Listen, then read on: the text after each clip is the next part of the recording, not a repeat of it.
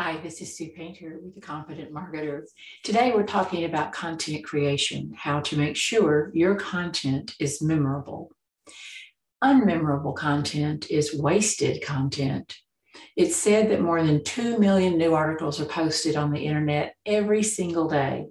If that's true, your job as a content creator is challenging.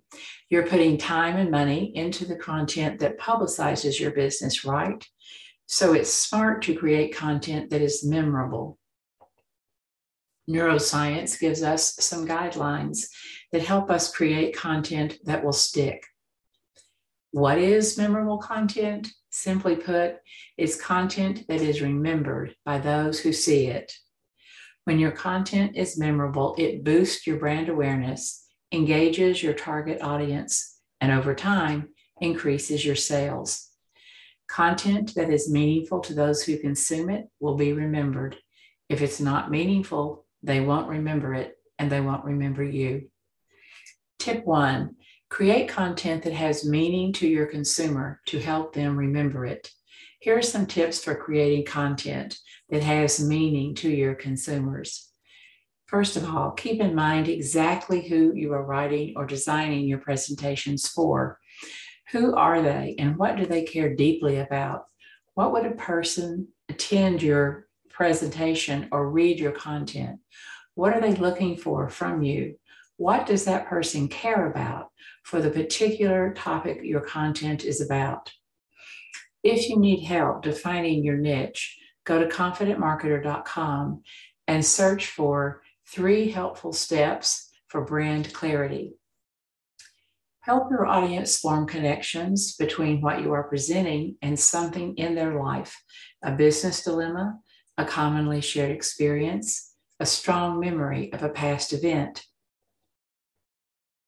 Engage as many senses as you can. Engage their emotions. As an example, if you want to evoke a positive emotional state, your content should move your audience toward feeling pleased, happy, or excited. There are 3 brain hurdles to remembering your content. Neuroscience tells us that there are 3 phases that our brains must get through to remember the content we feed it and successfully retrieve that content when we need it. First, we must encode the information we receive. The tips above for creating content will help your audience with encoding what you are presenting to them. Our brain then needs to maintain this encoded material. And finally, the brain must be able to retrieve it when called to do so. While we often think we have a memory problem, that's not usually the case. As neuroscientist Carmen Simon put in a presentation she made online, we have a working memory span problem. We receive so much information that a bottleneck occurs in the maintain this encoded material phase.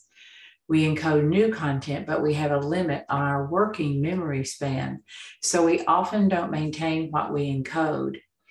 And when we don't maintain it, we can't then retrieve it.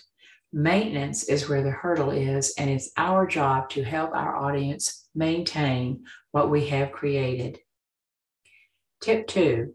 One way to help your audience maintain your content is to ask permission to add them to your email subscriber list. You can then reach out and remind them of your content and its usefulness to them. You can find tips about getting started with email marketing at confidentmarketer.com in the blog. What content creation techniques work to make your content memorable? It somewhat depends on your audience's characteristics as well as the type of information you are presenting. But the 2 things to take note of that help your audience with motivation to take in and encode what you are presenting are animation and annotation. Animation means imagery that moves or implies action.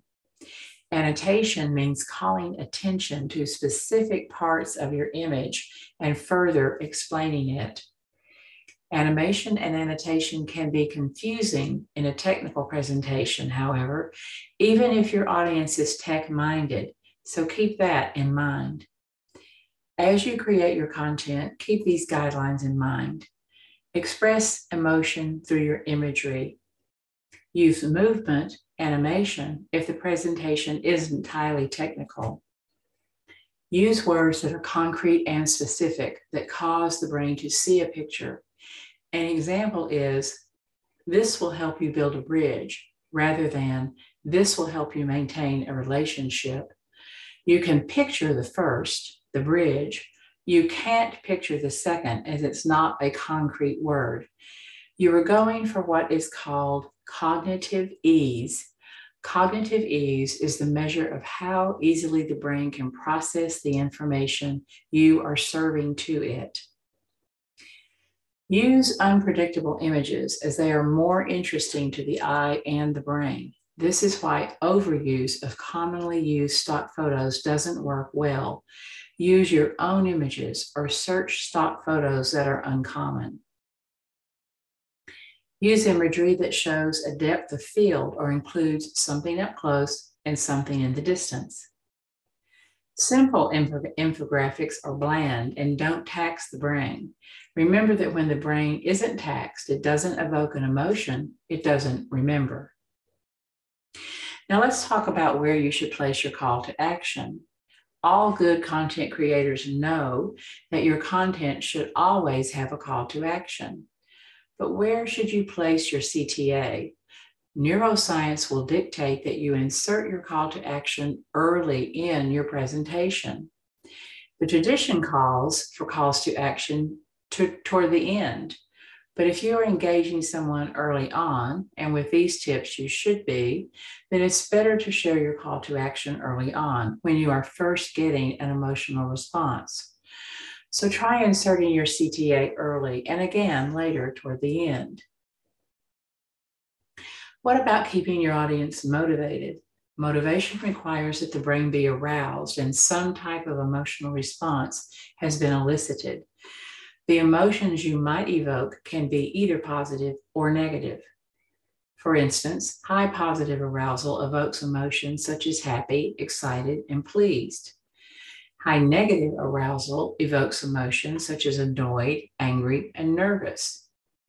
Low positive arousal evokes emotions such as relaxed, peaceful, and calm. Low negative arousal evokes emotions such as sad, bored, and fatigued.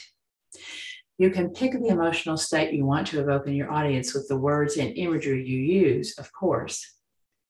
As you create your content, remember that you want to help your audience encode, maintain, and retrieve what it is you are serving them. When you do this successfully, you will gain more brand awareness, visibility, and sales. I publish 2 special emails a month specifically for content creators. To get these articles, go to confidentmarketer.com and leave your information for my mailing list, and I will tag you and deliver those straight to your inbox. This is Sue Painter with confidentmarketer.com.